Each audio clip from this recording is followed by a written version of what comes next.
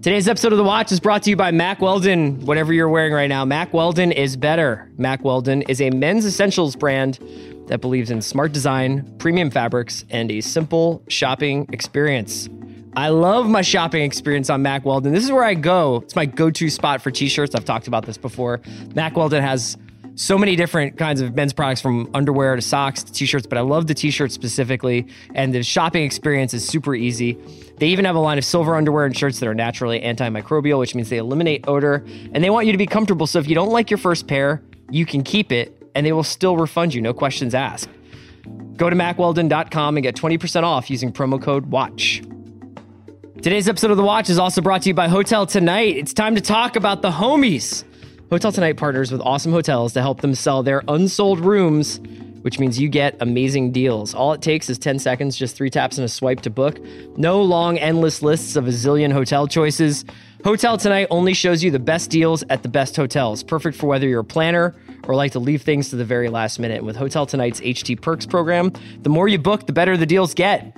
So start scoring amazing deals at incredible hotels and download the Hotel Tonight app now.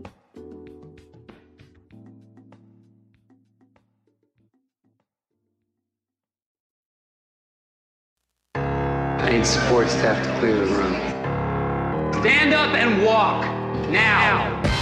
Hello, and welcome to The Watch. My name is Chris Ryan. I'm the editor at TheRinger.com, and joining me in the studio, wearing a Phantom of the Opera mask and ringing the Liberty Bell, it's Andy Greenwald! We're back! 1, 2, 3, 4, 5, 6ers!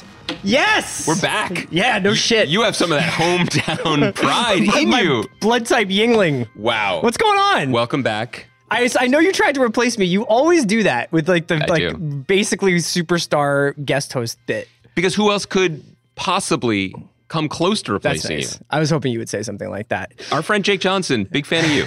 Is he? I mean, when you're not here. Yeah, exactly. He likes you from a distance. Andy, it is Monday. It is The Watch. We are back. And we got to get to the news that everybody's talking about. Yes, sure. As some of you guys may have seen, the USA Network announced some pilots that they are making. That's true. And the one that clearly affects The Watch the most is Treadstone. I agree. I agree 1,000%. I agreed when I learned the news myself. Your boy Tim Kring is making the Jason Bourne Extended Universe show. It's what we've dreamed of. Now, we've literally willed this into existence. I know. And let me tell you, the irony of my slightly smaller dream coming true concurrent with the larger... Is that Scott Kingery getting to start at shortstop over J.P. Crawford? That's my number 3 dream. Okay. My number 2 dream was our friend of the pod, Megan Abbott, getting to make Dare Me for USA. Shout out to Megan Abbott. But above all of that was the fact that there's going to be a Bourne show. Let's really not... That is the lead. And I should also say another friend of the pod and my executive producer, Sam Esmail, from my show, also feels You this don't way. give it away. I'm trying to... Then I come in and I say, Andy, of course, that's not the only news. The biggest news... It's not bigger than Treadstone. No, I mean, we'll see. We'll see. Andy has his own pilot on the USA Network. It's called Briarpatch. That's right. Applaud that in the back. Thanks, crew.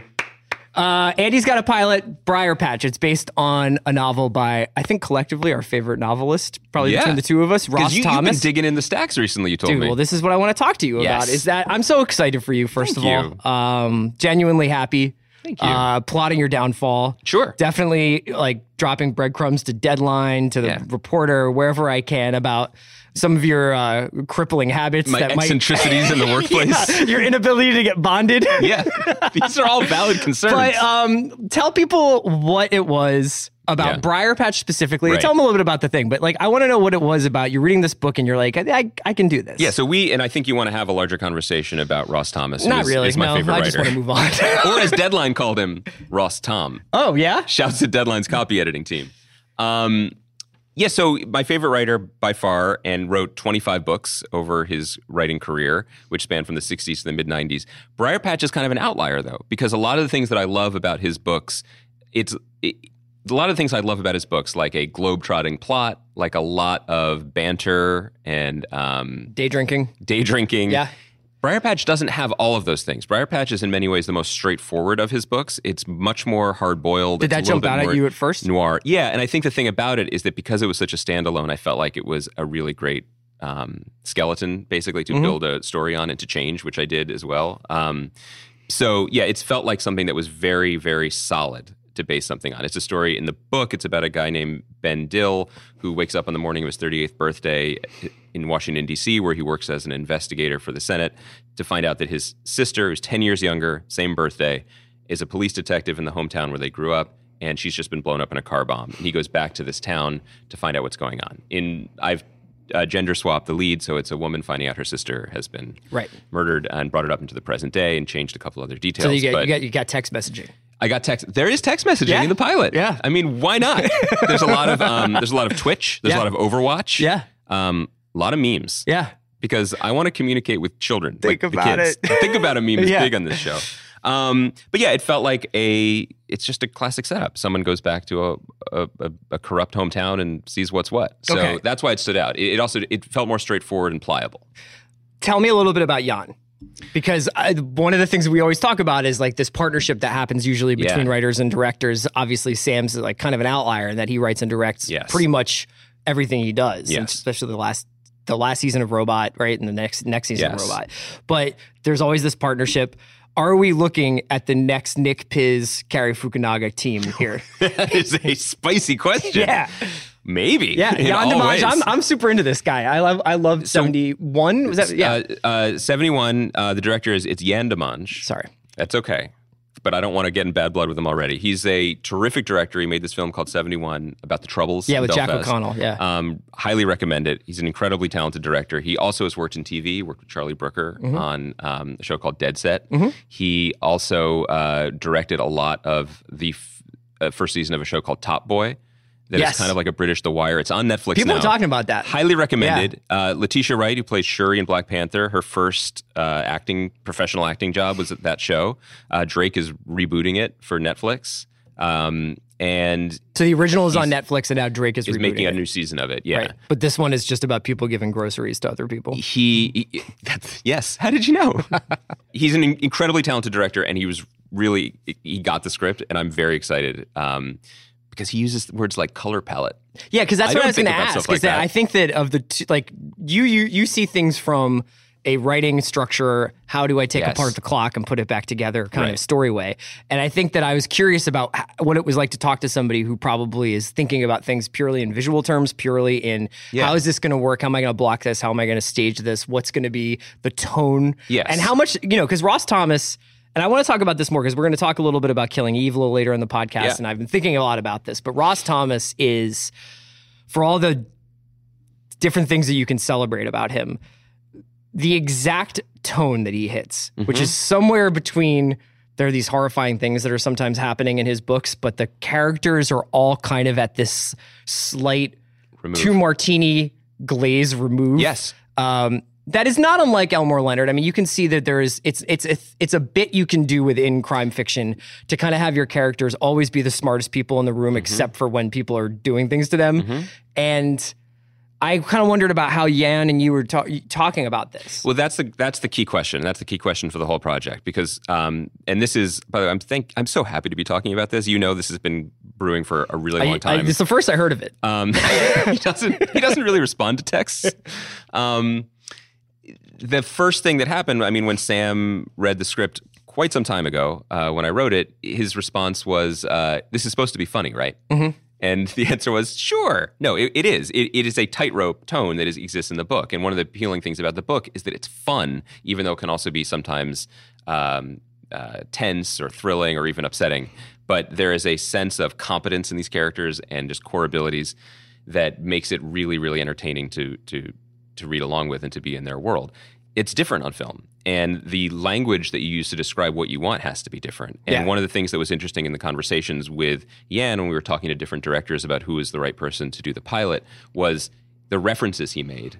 And I think this is how directors talk, were correct. One of the first things he mentioned in our conversation, we were Skyping with him, and Sam and I were Skyping with him, was Blood Simple by the Coen brothers. And it is way too premature to suggest that anything we make will be in the league of that film. But that is an example of a movie that is noir, that has crime, that has my violence. blog headline is Greenwald claims to dunk all over Blood Simple with unfilmed pilot. Coen Brothers who? Yeah. Says minor podcaster and reformed television critic. But that's how it's interesting to be around directors and how they speak about things and how they're going to be able to manage that tightrope, you know? And I think that that's the collaboration. That's what's going to be interesting about it. But it does help, of course, to have a director and Sam overseeing the project because he speaks both languages. Let me ask you this. Yeah. You mentioned being a reformed television critic. Yeah.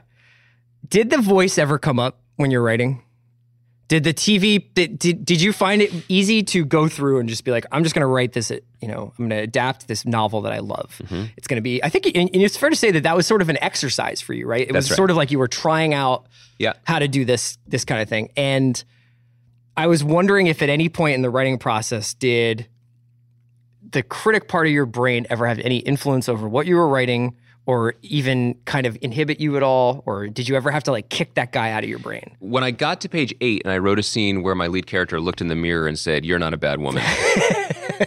You just did a bad thing. You just did a bad thing. I was like, but I went with it. No, I mean, personally, I can't fucking believe that you just wrote a show about robots. It's weird. Yeah. It's super weird that I did that. No one saw that coming. But I am thrilled to be part of the DC Comics extended universe because it's a passion of mine. Yeah.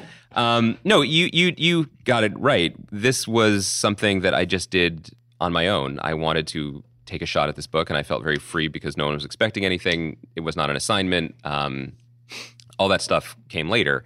People were, as far as I know, were not checking for a Briarpatch script, and Sam and the other people involved were not familiar with the book or anything. They just saw the script. So because of that, I was able to get out of my own head and have a great writing experience.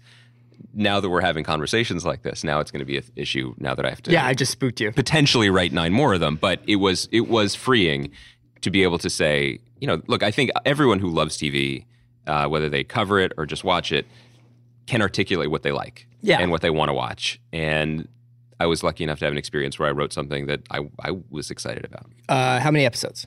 Well, so to recap the bigger picture, we're just making the pilot. So we're just making one. If they like it. So you won't commit to a second season then? I won't commit to a first season. I might be busy. It depends. Jake and I have another podcast we're going to start together.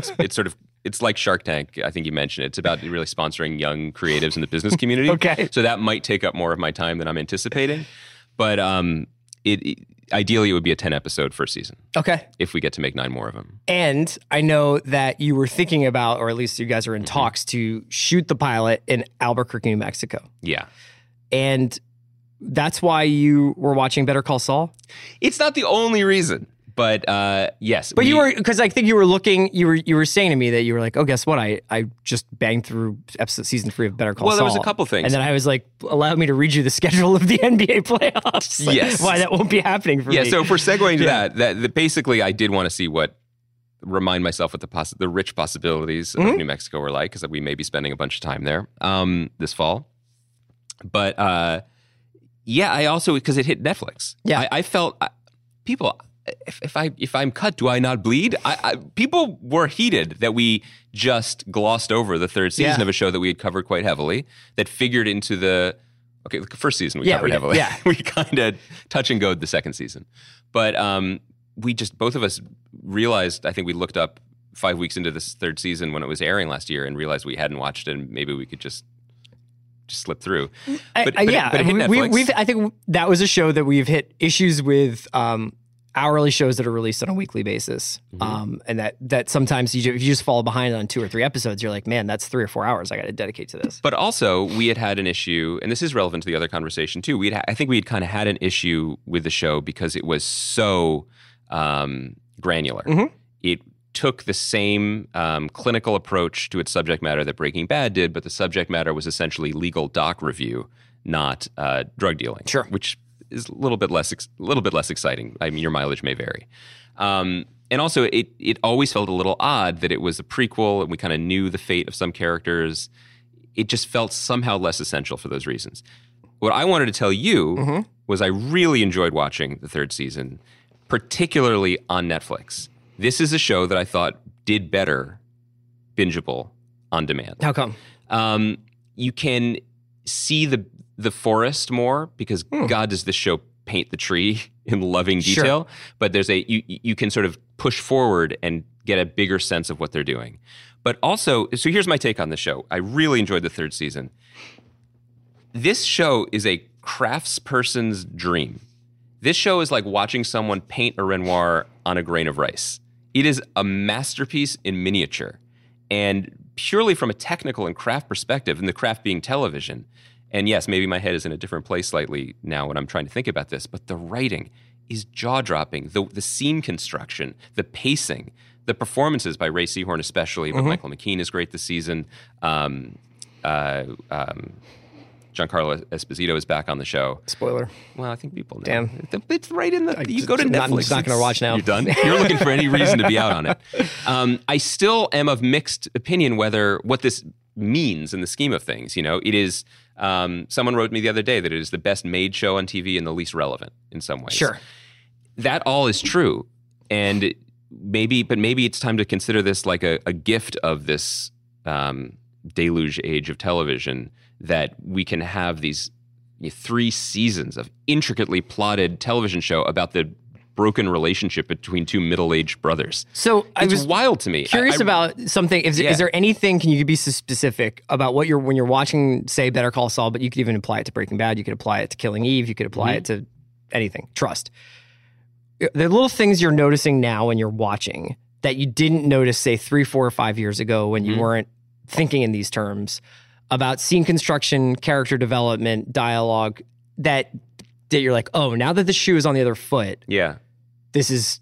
Well, I think the biggest one is you see the crumb trail being laid, all the work that is done, the consideration, the patience.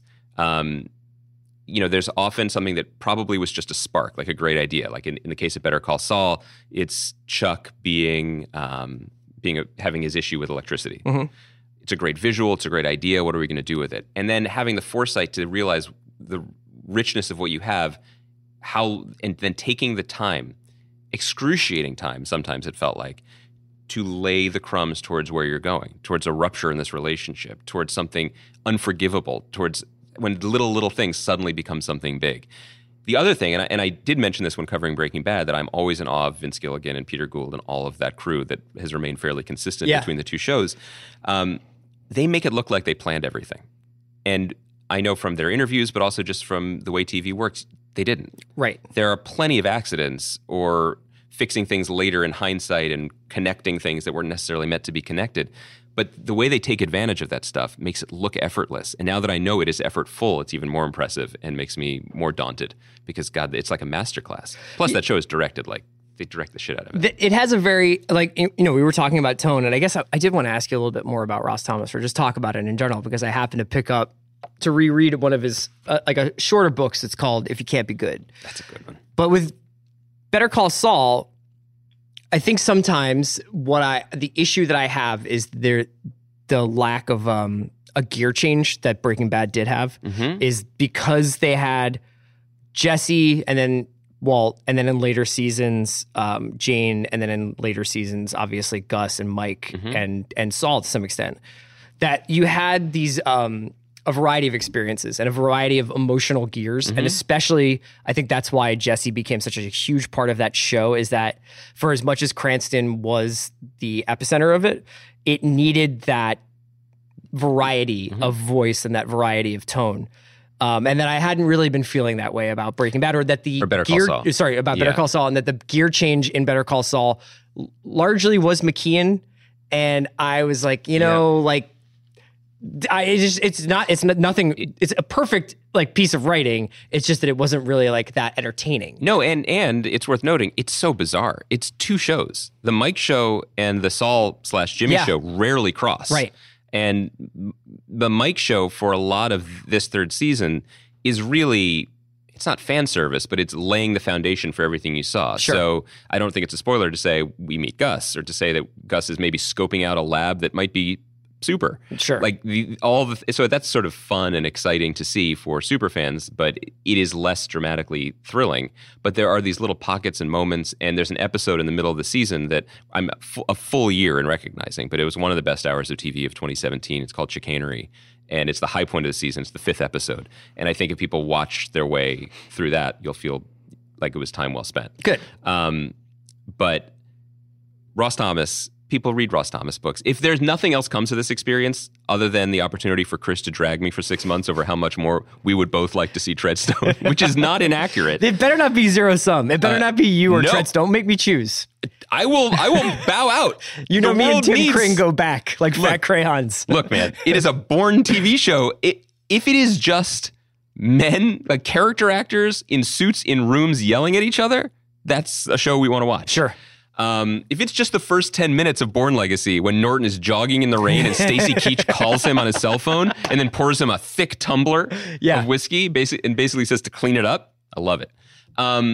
If nothing else other than that comes of this experience, making more people read Ross Thomas is a good thing. I mean, this guy wrote 25 immaculate thrillers. Yes. Some are Cold War type stories. There's one set in World War II. Most of them are about conspiracies or corruption. He wrote a whole bunch of DC politics books. Briarpatch, I had in the past told people to start there because it is such a clean noir. It's one of his books. It's the one that won the Edgar Award for Best Mystery in 1984. Mm-hmm.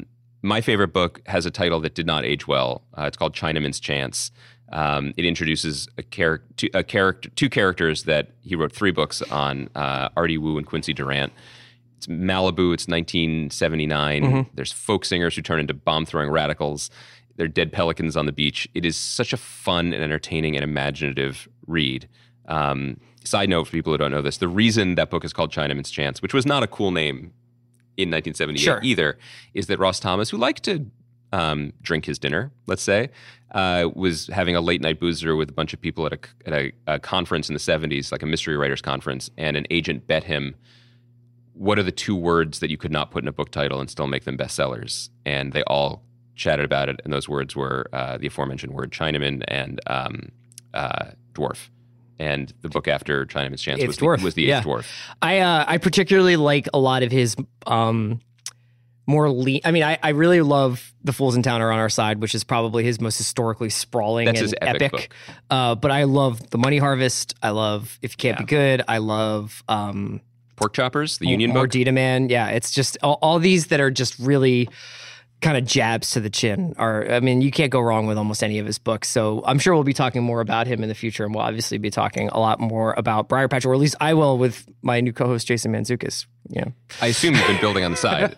Did Katie Nolan say no? It just sounds like she's busy, God, people have lives. Stuff happens. She's up for the lead in Treadstone, maybe. Wow. Yeah. In. Okay, we're going to take a quick break to hear from our sponsors, and we'll come back and talk about Killing Eve. Today's episode of The Watch is brought to you by The Black Tux. The Black Tux is the easy way for guys to rent suits and tuxedos online. For more than a year now, Greenwald and I have been wearing The Black Tux to special events when we host Emmy after shows, Golden Globe stuff, weddings, bat mitzvahs, bar mitzvahs, whatever. All kinds of mitzvahs. Just place your order online and your suit will arrive 14 days before your event. Then wear it, turn heads, and send it back 3 days after your event. Shipping is free both ways. So whether you're going for a stylist-selected outfit or building a custom look, the Black Tux has tons of suits and tuxedos to choose from. And they are always adding amazing new selections. Plus, with their new fit algorithm, you don't have to awkwardly measure yourself. The Black Tux does it for you. They'll even let you feel the fit and the quality of your suit months before your event with a free home trial. Look as great as your date with the Black Tux. Get $20 off your first purchase by visiting theblacktux.com/watch. That's theblacktux.com/watch for $20 off your purchase. The Black Tux, premium rental suits and tuxedos delivered. Today's episode of The Watch is brought to you by Thomas's English Muffins. Are you looking for a breakfast that's worth skipping the snooze button for? Turn my mic back on. We got to talk Thomas's. Thomas is the only breakfast brand that delivers a one-of-a-kind eating experience with its original Nooks and Crannies English muffin. If it's not broke, don't fix it. Get the Nooks And then you get the crannies. Are you a Nook guy or a cranny guy? That's a great question. I don't feel comfortable answering that right now. There's nothing quite like Nooks and Crannies texture, perfectly toasted to give you irresistibly crispy edges with a soft, warm center. And you take it from a true fan like CR and Greenwald. The secret to revealing that perfect Nooks and Crannies goodness every time is to gently pull your Thomas's English muffin halves apart. You can use a fork to split them, just don't use a knife. Never that. Next, you lightly toast each half, and then you top them right away with butter. And you watch how the butter melts and pools inside these amazing Nooks and Crannies spaces. That's what the Nooks are for! It's a delicious burst of flavor in every warm, toasty, buttery bite! If you haven't had them already, you have to toast and butter some Thomas's Nooks and Crannies English muffins. They're truly like no other. Who hasn't had one? Get out of here with that mess. All right, Andy, we are back in non-Treadstone business. Oh, let's just let people know what's going on in the next couple of shows. Thursday. It's book club. We didn't say. I know. You're going to say? I was just about to say it. I got excited. Thursday, we are doing books. Last Good Kiss by James Crumley. Yes. And we're going to have a special guest with us. To talk about Not it. James Crumley. No, unfortunately, he has passed on. Yes. Boy, would he have been a good guest, though. Yeah. Do you want me to say who the guest is? Yeah. Sorry. That's why I threw it to you. I don't know. I just thought you were having a moment. A senior moment. What do you think? I just saw the veil Mild drop over stroke? No. your eyes. Yeah. Don't worry. I'll tweet through it. I'm good. Our friend Elwood Reed, who is a TV creator, writer, showrunner, worked on The Bridge, worked on The Shy, and a big, big fan of crime fiction and James Crumley. And in fact, I believe met Big Jim in Montana. Is that his nickname? Yeah. So I think he'll have some stories for us on Thursday while we talk about The Last Good Kiss. Okay, and then next Monday, we will be talking about the first episode of the second season of Westworld, which airs on Sunday night. Yeah, I tried to avoid this, but this is coming. Yes. And then next Monday, we'll be talking about Westworld. It's back. First episode of the second season. Get your anti-Andy. I'm going to be open-minded, man. Sure. Look, if you're starting as low as I am, It can only go up. it could only go up. That's true. We'll also probably be talking about Barry. We might have some special guests joining us. I hope so very for Monday much. about Barry. And yeah, a bunch of other stuff coming up. We should make sure you guys are keeping up with some of the shows that we're watching. So Handmaid's Tale is coming. On the 25th, next week, we will be talking about that. And Infinity War. Obviously, we'll be doing some stuff about that. Also, can't forget about the big homies in Italy on Trust. We are a little behind because you were traveling. Mm-hmm. And my wife was traveling. Yeah. I'm an episode behind. I'm an episode behind. That's why we're not talking about it today. Yeah, but today we are going to talk about Killing Eve. Bottom line, are you in or you out? In or out of what? So we previewed that a little bit last week, but 2 episodes have aired. The second one last night.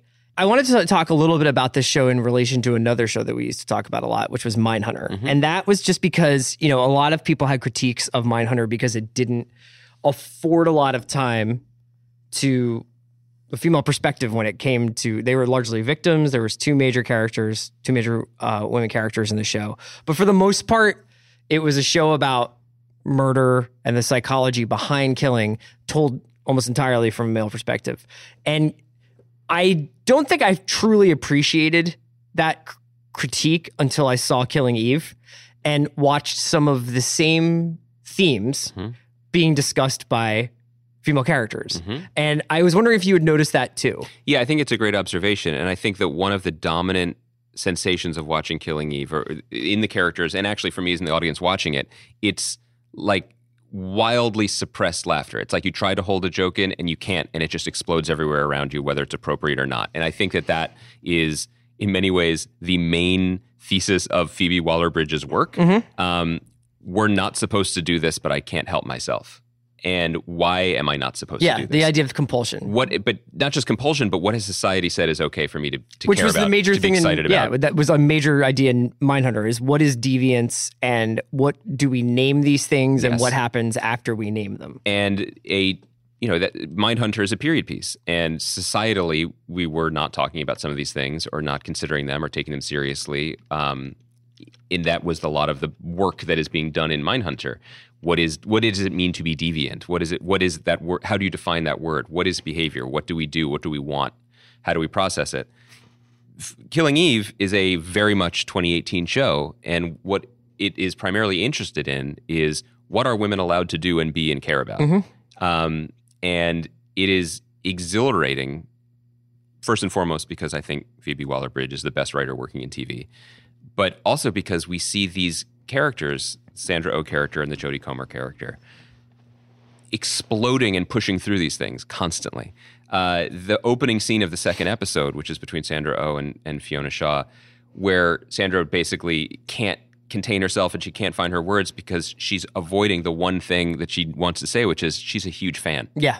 She's just a fan of this woman, partly because she's projecting, partly because she wants to live a more vibrant life. Now, we are in a slightly askew world where vibrancy takes the form of pushing hairpins into the eyeballs of mafiosos. Yes. Your mileage on that may vary, and I will say the few people who have pushed back at me, my parents, who I know are not listening, who I think liked the show in theory, but are troubled by the callousness of murder in it. When I was super exhausted last night and had spent a weekend of child caregiving, murder was not on my mind. I just couldn't get my rhythms attuned to the show. I watched the rest of it this morning, and I love it again. I was much more stable and ready to be like, okay, I understand this is a cracked mirror, and what we're talking about isn't the death. What we're talking about is the sort of bubbly mania of self-expression. Yeah, you actually, the first scene in the show, the second episode, is actually the Jodie Comer character killing somebody in Bulgaria. Yes. And the guy, as he's being sort of chased through this office. You notice this? Yes. Is like, why are you doing this? And she says, I have no idea. Yeah. Now, obviously, that will be probably explained in a larger way, but what it's getting at is that weird point that weird point where you can't quite articulate something, and that's what the Sandra Oh character talks about. What's what Eve talks about in the next scene is, I'm just fascinated what would make a woman want to do this. And it's just a great companion piece. I'm not a companion piece as if it's any like lesser than Mindhunter, but it's an incredible look at a very similar content idea in this from a completely different perspective. I love Mindhunter. It was one of my favorite shows of last year, and I don't want to big up one and potentially make it sound like I'm downgrading the other, but Mindhunter is an exceptional version of a bunch of stories that we have seen slightly before. What's so thrilling about watching Killing Eve, and there are other things that I've felt this way about in recent times as well, is if you just turn the camera slightly or give someone else the pen or the Final Draft app or whatever we're talking about, look at the story you can have. Look at the different tones you can play with. It's exhilarating. That's the word I keep coming back to. There's a moment in the second episode, definitely not a spoiler moment, but it could be boilerplate, where Fiona Shaw is showing Sandra Oh their new headquarters for her secret division that's investigating this international assassin. Phoebe Waller-Bridge gets that we love this stuff. We read genre stuff because we want the secret headquarters. Yeah. We want the back street. We want to know who has the key that opens this door and what's behind it. So we're getting that. But right as the lock is being tumbled and we're about to enter into the next phase of the show and of Sandra Oh's character Eve's life, Fiona Shaw looks down at the gutter and says, I saw a rat drink a can of Coke right there. Both paws. And it's so funny, and I just want to live in a world where I watch TV and there is room for those lines. Yeah, and that those kind observations. it's that kind of, it's not loose ends, but it has like a certain improvisatory feeling. And it's those sort of small dots of color that may seem unrelated that, if I can make a pointillism reference, sure, add up in the long term towards a richer viewing experience. What is it that you think is so special about Phoebe Waller-Bridge's writing?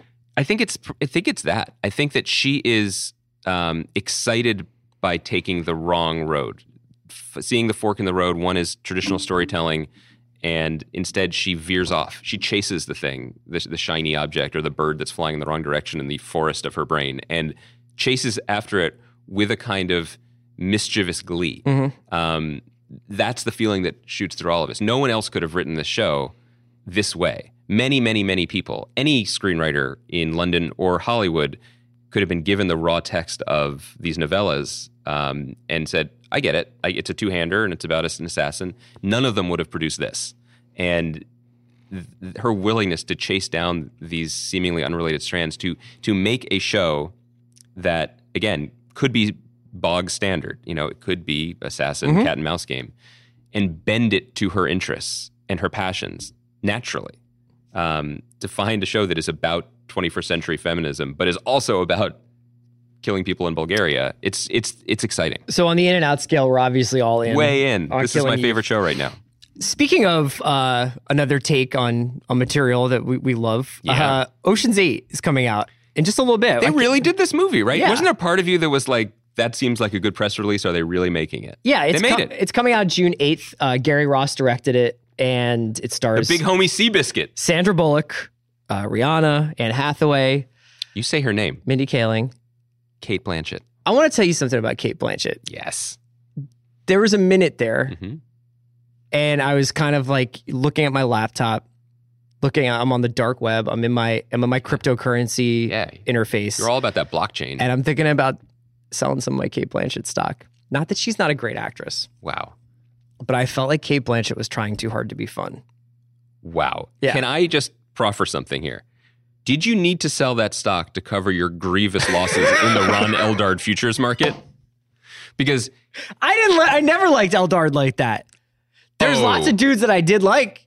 There's plenty of people from the cast of Black Hawk Down that I would have invested heavily in, but it wasn't Ron Eldard. Oh no, my God! Here I'm messing up. It wasn't Ron Eldard. It was another blandly handsome blonde actor that you went all in on. Boyd Holbrook? No, I'm picking up on the Holbrook vibes. I'm not off on Holbrook. Okay. What's his name? Harvey Dent.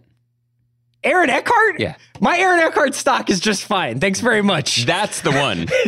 Aaron Eckhart had a killer year a couple of years ago. A couple years ago? No, because he had that Sully. Listen. And then he did the hair loss thing, and he was Miles Teller's boxing coach. You know why everyone knows that was a couple years ago? Because that was the last time you rolled up your Merrill Lynch portfolio. I'm doing a live on air Google of what's up with Aaron Eckhart. 1 second.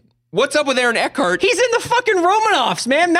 Here's who's into Aaron Eckhart. Me, Christopher Nolan, Miles Teller, and Matthew Weiner. Listen, your boy Young Treadstone over here just straight up on a live microphone on a podcast called him Ron Eldard. I look at Twitter. I have a IMDb Pro account. Yeah. I still called him Ron Eldard. We got off track here.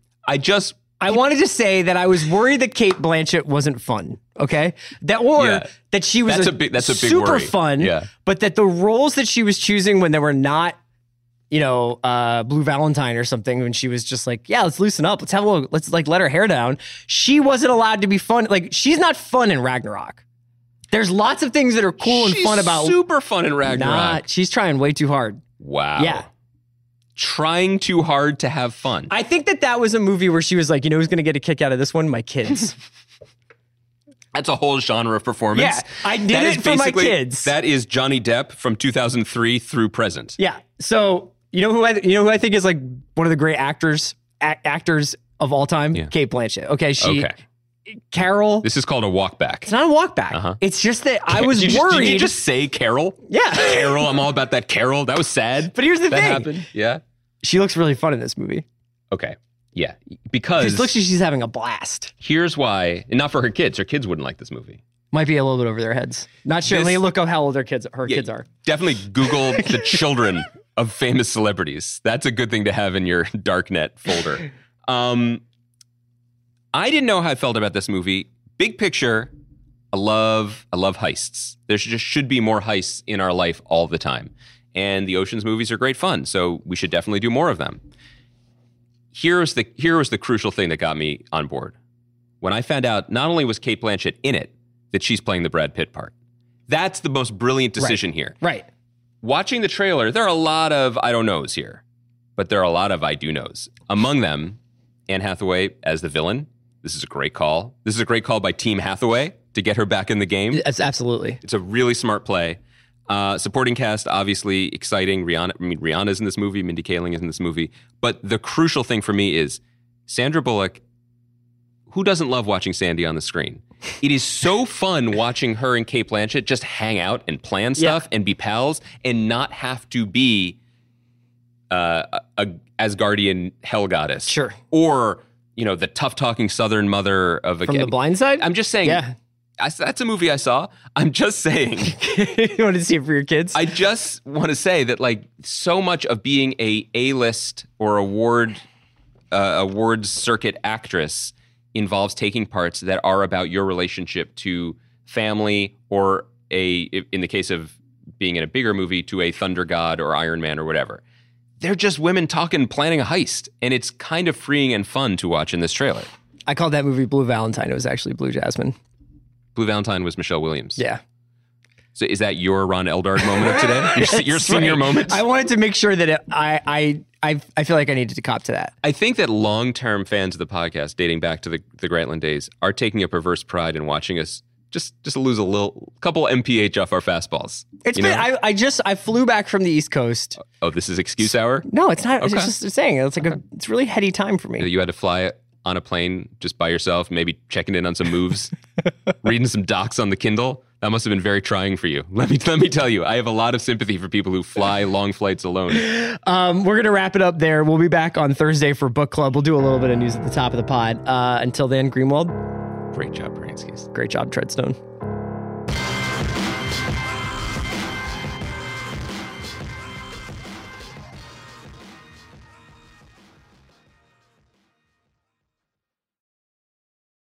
Today's episode of The Watch is brought to you by Thomas's English Muffins. Here is a breakfast I always get out of bed for. Thomas's original Nooks and Crannies English Muffins. There's nothing quite like that irresistible Nooks and Crannies texture. Perfectly toasted, crispy edges with a soft, warm center. How the butter pulls inside all those Nooks and Crannies spaces is just amazing. It's just a delicious burst of flavor in every warm, toasty, buttery bite. Thomas's Nooks and Crannies English Muffins are truly like no other.